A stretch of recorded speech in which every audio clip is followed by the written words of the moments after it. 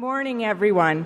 It's an absolute pleasure to be here today in the beautiful Devonian Gardens in Calgary to announce Alberta's path forward to reduce emissions while growing our economy.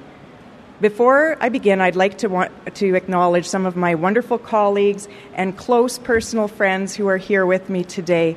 Tanya Furr, Josephine Pond, Prasad Panda, and Rajan Sani. Without colleagues like this, our job is much harder, so thank you for being here today. I would also like to acknowledge members from my advisory committee who are here today to watch or who are watching online, watching this work online. These are exemplary Canadians who stepped up to share their expertise to help Albertans with a plan that they can be proud of. Thank you for your contribution, and thank you for making it possible. I see some of you here in the audience today. Alberta has been a leader in climate and emissions reduction policy for more than 20 years. Our province was the first jurisdiction in Canada to establish a climate plan, and that was in 1998. Alberta was the first jurisdiction in Canada to introduce an industrial carbon price, which took effect in 2007, more than 15 years ago. Alberta was the first subnational government in North America to bring in emission reduction targets for oil and gas, for methane. We released our annual progress report earlier this month, which shows that Alberta is on track to meet and exceed this methane emission target, well ahead of schedule. This leadership is achieved by working with others to carefully design policy that is suited specifically for Alberta. This enables emissions reductions and capitalizes on economic opportunities such as hydrogen, opportunities such as the net zero petrochemical complex, opportunities such as bioenergy, carbon capture, utilization and storage, and bitumen beyond combustion. With the release and implementation of this new plan, I'm here to announce today, Alberta will continue to have a robust climate and energy framework in place. And Alberta will continue to achieve real and timely emissions reductions with a strong focus on innovative technology that benefits Alberta and other jurisdictions all over the world for years to come. We have invested billions of dollars from the Technology, Innovation and Emissions Reduction Fund, our TIER fund, into programs and projects that drive emissions reduction and support resilience through research and technology. This includes supporting partners like Emissions Reduction Alberta, which invests TIER funds for pioneering projects and clean technology solutions for industry to accelerate innovation, stay competitive, and stimulate economic growth. Programs through Emissions Reduction Alberta benefit industries of all sizes across all sectors, targeting innovation in the oil sands, electricity, heavy industry, waste and the circular economy, food, farming, forestry, carbon capture, utilization and storage. Alberta, in particular, is recognized as a leader in CCUS, carbon capture. We've committed already more than $1.8 billion to CCUS projects to date. We're building upon this investment with more than 25 CCUS hubs that were awarded in 2022. Hubs across the province, if built, that would decarbonize industries in every corner of the province. Industries from oil and gas and oil sands to electricity, fertilizer, petchem, hydrogen, and more. Large-scale support for CCUS is critical for meeting Canada's long-term energy needs and climate goals. In fact, the International Energy Agency has said there is no path to net zero without CCUS, and that's in Alberta, Canada, or anywhere globally. And Alberta, I'm very proud to say, is one of the global leaders in this game-changing technology, having taken considerable steps in the past to commercialize this technology. We funded it, and we have a regulatory process in place. All of these actions have resulted in emissions reductions, but we know there is more work left to do. And that's why we've developed this new Made in Alberta climate plan that builds on our successes and explores new areas of opportunity.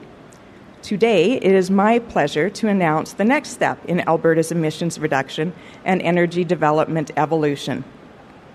Alberta's new emissions reduction and energy development plan charts our course for cutting emissions, attracting investment, working with Indigenous communities, and supporting good-paying jobs along with affordable, reliable, and secure energy. It builds on the good work that Alberta has been doing in this space for decades, and it presents new actions and opportunities that will cut emissions while keeping our economy strong. This practical plan will reduce emissions and maintain energy security, with a focus on collaboration and partnerships, clean technology and innovation, finance and policy frameworks. Alberta has unique economic circumstances and an emissions profile that require an Alberta, made in Alberta approach, and our plan delivers. As a domestic energy supplier with about 1/4 of our provincial GDP from emissions-intensive and trade-exposed sectors, emissions reduction policy is more than environmental policy in Alberta. It is also strategic economic, energy, social, and industrial policy. Done properly, emissions policy can be used to attract investment in innovative emissions reduction technologies and low-emission industries that diversify and strengthen our economy and create and protect jobs. Alberta is focused on emission reduction outcomes and energy security, not eliminating specific industries or types of natural resources. Instead of moving away from hydrocarbons, our plan shows that we are using these resources in new and different ways so that our province can continue to provide sustainably produced energy to the world. The plan recognizes that oil and gas will continue to be a key part of the global energy mix in the coming decades. And the plan maintains Alberta's strong position as a global supplier of responsibly produced energy, extending beyond oil and gas, extending into hydrogen, LNG, bioenergy, and renewables, carbon capture. The plan emphasizes that Alberta can and must be part of the solution to safeguard North American and global energy security.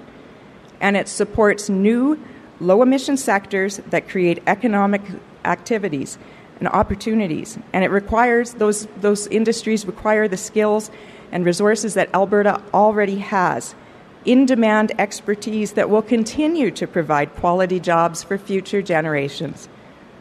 The plan also pursues a net zero by 2050 aspiration. This will not be achieved easily or overnight, but we will, in true Alberta fashion, roll up our sleeves and doggedly pursue this aspiration while prioritizing affordable, reliable, and secure energy and protecting our economy.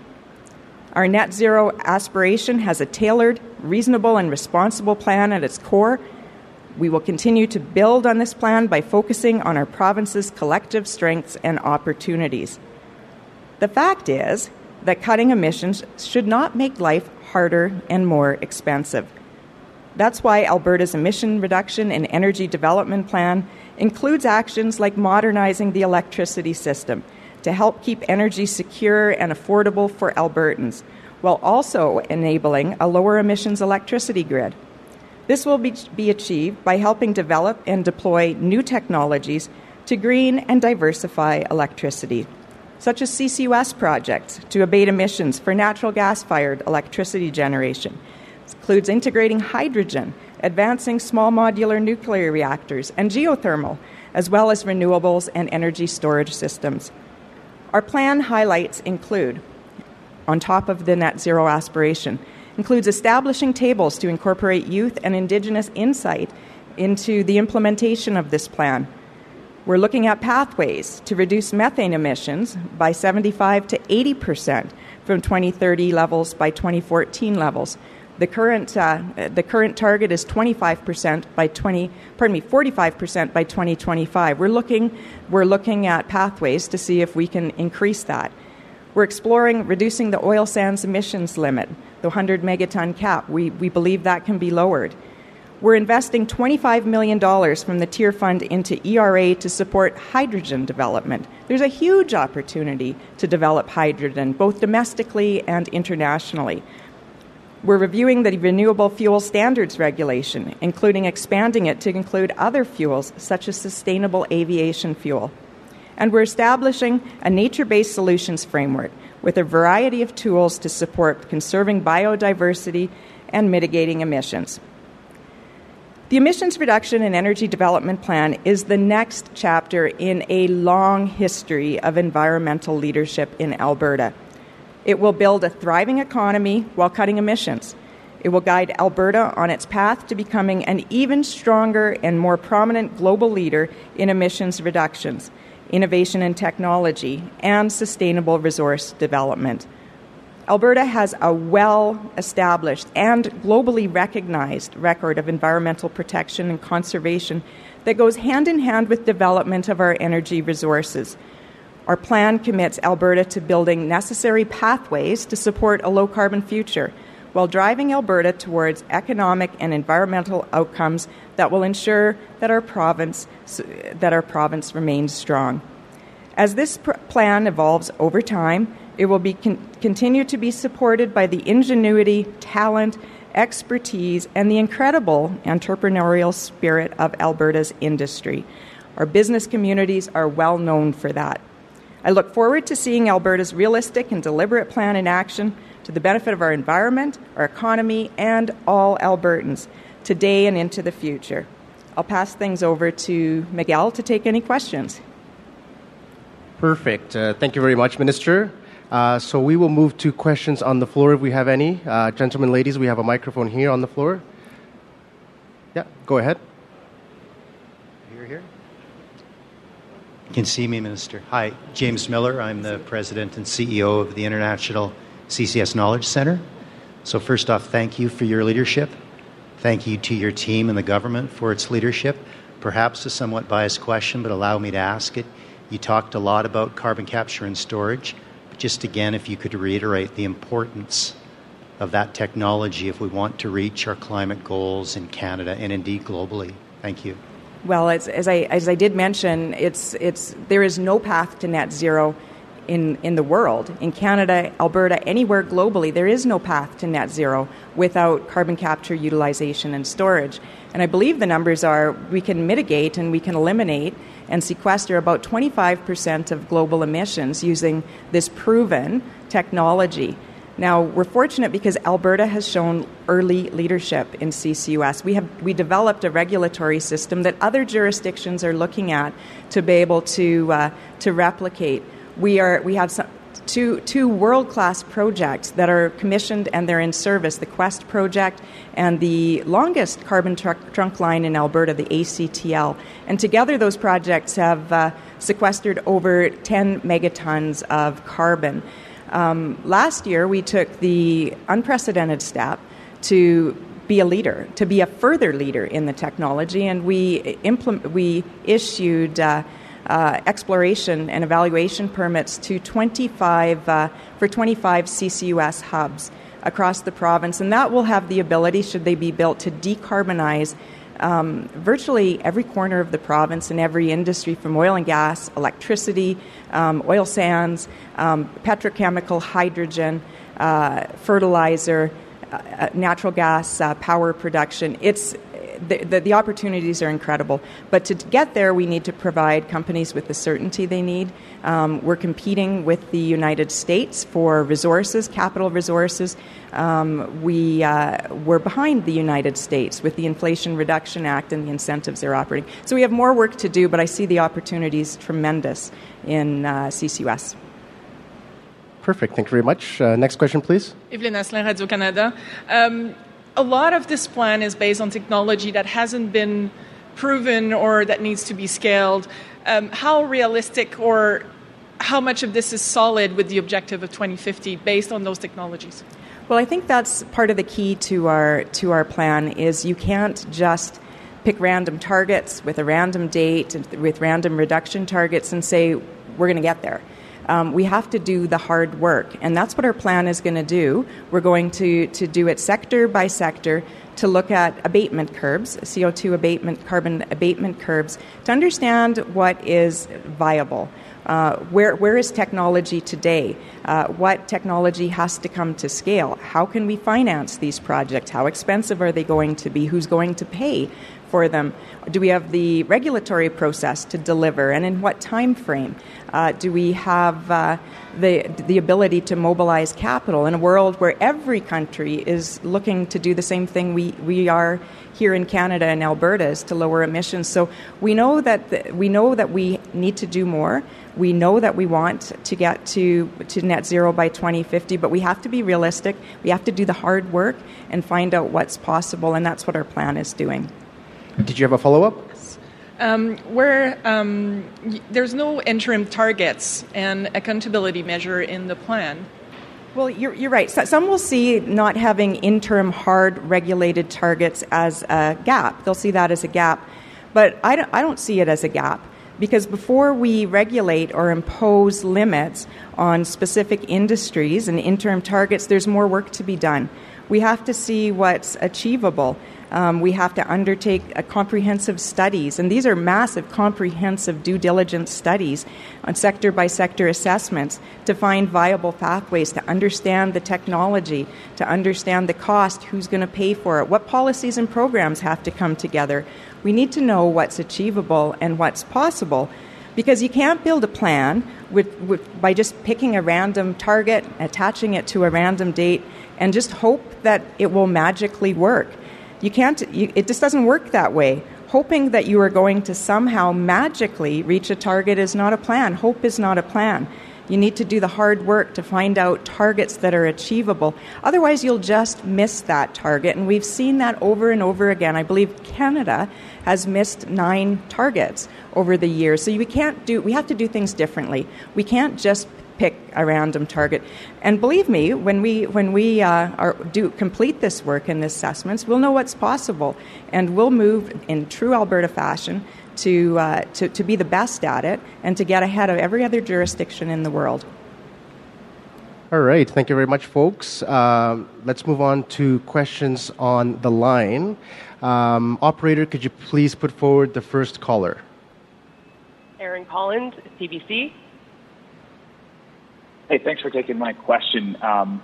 Minister Savage, in your message at the beginning of the document that you released today, you write that you're completing comprehensive assessments of technology, pathways with industry, experts in each sector, cost, timeframes, basically the nuts and bolts of this, the things that are needed to accelerate emissions reductions. So one would think that you need those assessments and that they're key to creating an actual plan to reach net zero. So without them, my question is, why release this document today? Why not wait? This feels premature. Well, I think it's important that we have a climate plan. We're behind. I wish this plan had been out 2 years ago, but we know we have work to do. Sure, it could have been released in another year's time, but then that's another year's time lost.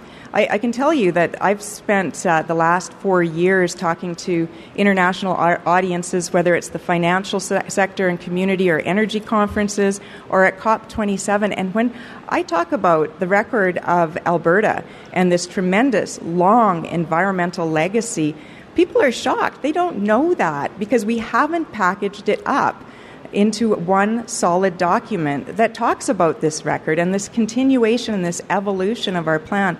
So that's long overdue.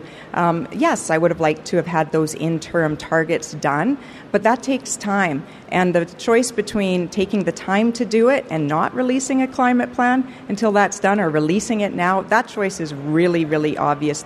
Our energy sector, our industry want a plan. They want to see us moving forward. We have a tremendous record to be proud of. So that's why we're putting it out now. And it is part of my mandate letter from Premier Smith. There's a new focus on environment and emissions reduction in our government, and I think it's timely we needed this done. Did you have a follow-up? I do, yes, and thank you for that. That's an answer. To the previous question, you said hope is not a plan, right? I want to turn back to your letter. You write Alberta's aspiration of achieving a carbon neutral economy, a net zero economy by 2050. So that's hope. What is it? A plan or hope today? Is it a commitment or an aspiration? a little confused. So we have an aspiration to get to net zero. We could call it a target. We could call it a goal. Globally, almost every country in the world, G7 country, majority of the economies globally do have a net zero target. Some call it a target, some call it an aspiration, some legislate it, some don't, some regulate it. Everybody has a different method of talking about their net zero aspiration or target. You have to have one. You have to have one. The interim actions are essential. And I guess I would just say, you know what, Albertans want results. They don't necessarily want targets, and especially targets that aren't achievable.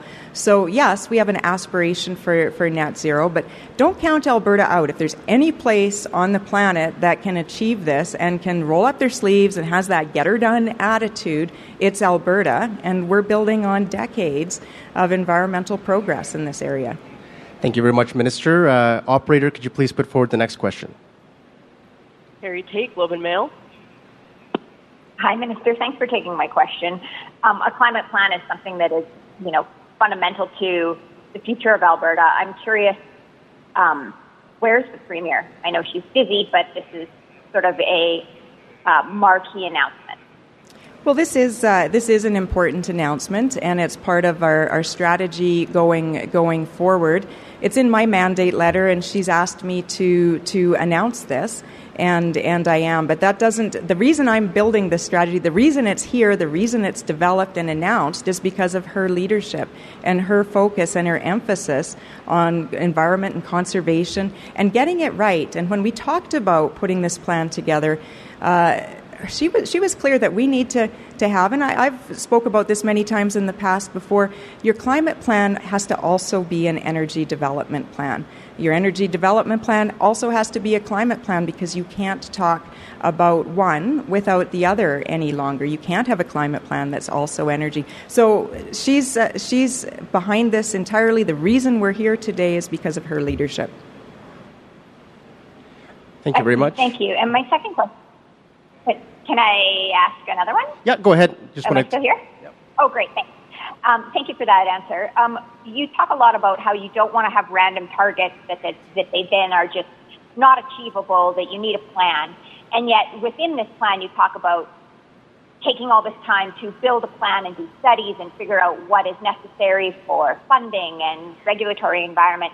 How is what you have put forward as an aspiration not a random target when the entire point of this is talking about doing the background work?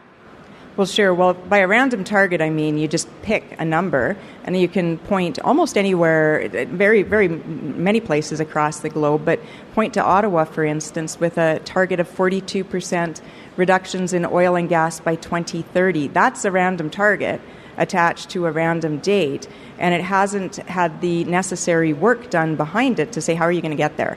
We know to even remotely get there, we're going to need carbon capture, utilization, and storage. But to do that, we're competing with everywhere else in the world that's looking to do that.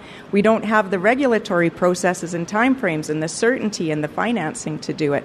So our plan is not picking random targets. It's doing that work, that background work, so we know what we can achieve. And remember, we're about results in Alberta, not just picking a random target. And you can see that in the plan over many years, over 2.5 decades of results. And with or without targets, with or without aspirations, Albertans are getting it done. Thank you very much, Minister. Operator, could you please put forward the next question? Catherine Gregowski, Alberta Today. Yeah, thanks for taking my question. The report mentions Indigenous collaboration. In your opening remarks, you mentioned this panel that's going to be struck. Earlier this week in Ottawa, there's testimony from Indigenous communities that have called for the AER to be disbanded, and they don't want to be consulted. They want to actually have decision-making authority when it comes to regulation. Why are you taking this approach of a panel as opposed to further regulatory say? Sure. Well, in our plan, we do have, and it was a great recommendation that came from the Indigenous Resource Council, IRC, and I see Stephen Buffalo here today to have Indigenous knowledge keepers to help guide our plan and our strategy and the implementation, to hold us to account and to be able to give us advice with using traditional knowledge and their viewpoints. So that's in there. The situation at Kearl is very unfortunate when there's been a loss of trust and confidence with a community that wasn't notified of something that's very significant to them. We need to find out what happened, and I've said right from the beginning we're going to take a look at the processes within the AER, within the industry, and ask were those processes followed. And if they were not followed, that's one thing. And even if they were followed, do they need to be enhanced? And that's what needs to be done. That's the approach we're taking. Catherine, do you have a follow-up? Yeah, a question on electrification. So, listen, here are some huge success stories. We have the largest off-grid solar farm. We have the largest solar farm in Canada. And yet some of the comments from the Premier seem to suggest that these large-scale projects are eating up valuable farmland, that there's the question of reliability on the grid, and so we need more natural gas. And then on the federal side of things, there's concern that they're not going to allow for more natural gas to make up for the phase-out of coal. So how do you balance solar, wind, and natural gas in the electricity grid? Well, the one thing we know for sure is that we need natural gas as baseload power. Our plan is more than just an environmental plan, a climate plan. It balances energy affordability, reliability, energy security. So we have to look at all of that holistically. And when we do one thing, whether it's in energy development, we have to look at emissions reduction. If we're looking at emissions reduction, we have to be very fine-tuned to reliability, affordability, energy security. So I think we need to balance that. We're really proud of the leadership in the electricity sector. They've already reduced emissions by 40%, and that's today. They're on track to reduce emissions by 61% by 2030, and that's while growing the supply of electricity. So we're going to need all sources of electricity to lower emissions, but there's no question it's going to need baseload natural gas to get there. We will not and cannot sacrifice reliability. We live in a cold country. People need to know that their lights are on, that their power is on, that they're going to have warm homes. But we know we have to balance it, and our plan is designed specifically to have guardrails on what we're doing to not sacrifice and compromise people's ability to have reliable, secure energy. All right. Thank you very much, Minister. Operator, could you please put forward the next question? Chris Barco, Calgary Herald. Hi, Minister. You talked about these comprehensive assessments that are going to be done on a sector-by-sector basis. What will be the timing of that? And at the end of it, do you expect to put in place either interim targets or targets by 2050? But I guess really interim targets is what I'm talking about for each individual sector. Is that the plan? Yeah, that's a great question. We've got out for an RFP looking for a third-party independent help to build these abatement curves, and there's a lot of work in there. It's not simple. These are like due diligence on companies, like companies do in the private sector before they embark upon a project. We need to look at everything holistically on what can we do. So take a specific sector. Take a look at what the emissions profile of it are and say, well, what are the opportunities here? Can we lower emissions? Do we have the technology? How long is it going to take? What's it going to cost? So that's going to take some time. I don't want to predict specifically on how long. You saw some of that work and similar work done by Pathways on how they develop their net zero target, finding credible, viable, technologically sound pathways. That's what we want to do. So I don't want to predict a specific time, but it's going to take a number of months at least. And will we regulate those targets? Well, I think that's going to be for the next minister to determine, the next government. But I would think that would be practical if we know we have an achievable, realistic achievable, viable, affordable target that's going to fit within all the principles of our plan that include energy security, affordability, reliability, I think it would be reasonable to expect that would be considered. Chris, do you have a follow-up? Yeah, this is a two-part, and just to go back to that last one so I understand it. So you're saying that these abatement curves, that you actually would expect to see a specific target by sector at the end of it? That's the first question. The second one is I just want to ask you about the emissions cap for the oil sands. What is the timing of that, and how low do you expect that number to fall below the existing 100 megatons? Sure. Well, the emissions cap right now sits at 100 megatons.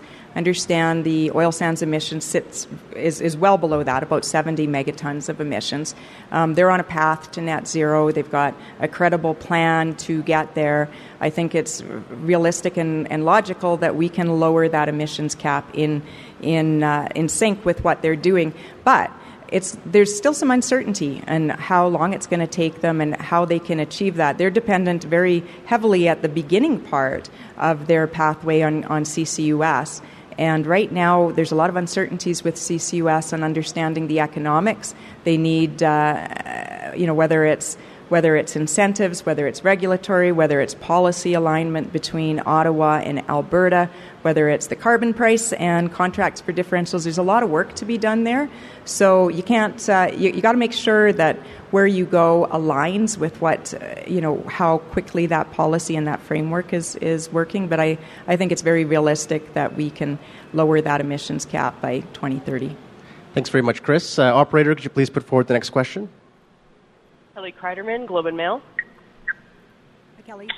Hi there. Just following up on Chris's question and whether targets will be regulated or legislated. Is inherent in this plan today, will there eventually be legislation or regulation to enforce that 2050 goal even? Well, I think, as I said before, there's a number of different jurisdictions around the world approach it differently. You can look at some jurisdictions, and there's websites that track all of this and who has what types of targets and how are they achieving it. And see, the United States has a policy. Saudi Arabia has a policy. Interestingly, Russia has legislation to impose a 2050 net zero target. But does anybody here really believe for 1 second that Putin will follow that legislation? So I think that the question here isn't about whether you legislate the targets. It's about having realistic pathways to get there and providing the supportive and the right policy frameworks to do it. That would be for another day, another time. Right now, we're not looking at legislating an aspiration to net zero. We're not looking at legislating it. But someday, another minister, another government may say, you know what, we're getting there. We're well on track to it. Let's put it into legislation to showcase it to the world.